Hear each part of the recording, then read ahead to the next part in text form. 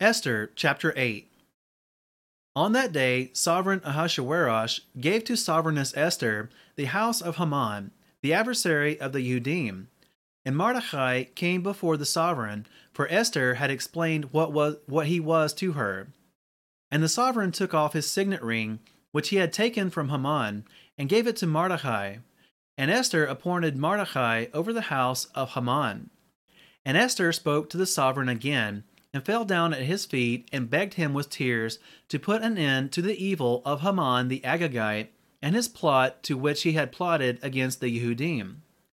And the sovereign held out the golden scepter toward Esther, and Esther arose and stood before the sovereign, and said, If it pleases the sovereign, and if I have found favor in his sight, and the matter is right before the sovereign, and I am pleasing in his eyes,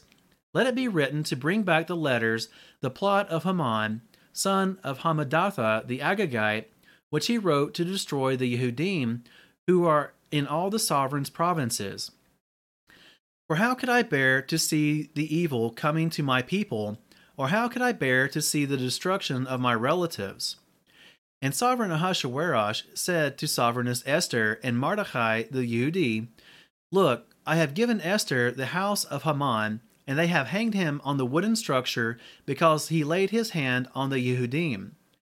Now you write on behalf of the Yehudim, as it pleases you, in the sovereign's name, and seal it with the sovereign's signet ring. For a letter which is written in the sovereign's name and sealed with the sovereign's signet ring, no one turns back.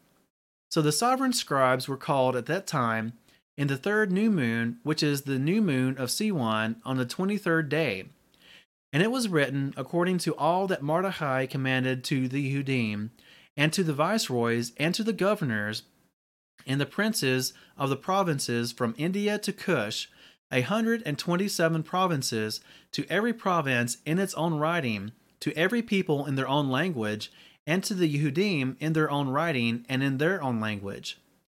And he wrote in the name of sovereign Ahasuerus, and sealed it with the sovereign's signet ring, and sent letters by runners on horseback, riding on royal horses bred from speedy mares, that the sovereign has granted to the Yehudim, who were in every city, to be assembled and stand for their lives, to cut off, to kill, and to destroy all the power of the people or province that would distress them, little children and women, and to plunder their possessions, on one day in all the provinces of sovereign Ahasuerus, on the 13th day of the 12th new moon, which is the new moon of Adar. The copy of the writing to be made law in every province was announced to all the peoples, so that the Yehudim would be ready on that day to be avenged on their enemies. The runners riding on royal horses went out, hastened, and pressed on by the sovereign's command, and the decree was given out in the citadel of Shushan. And Mordecai went out from the presence of the sovereign, wearing royal garments of blue and white, with a great crown of gold, and a garment of fine linen and purple.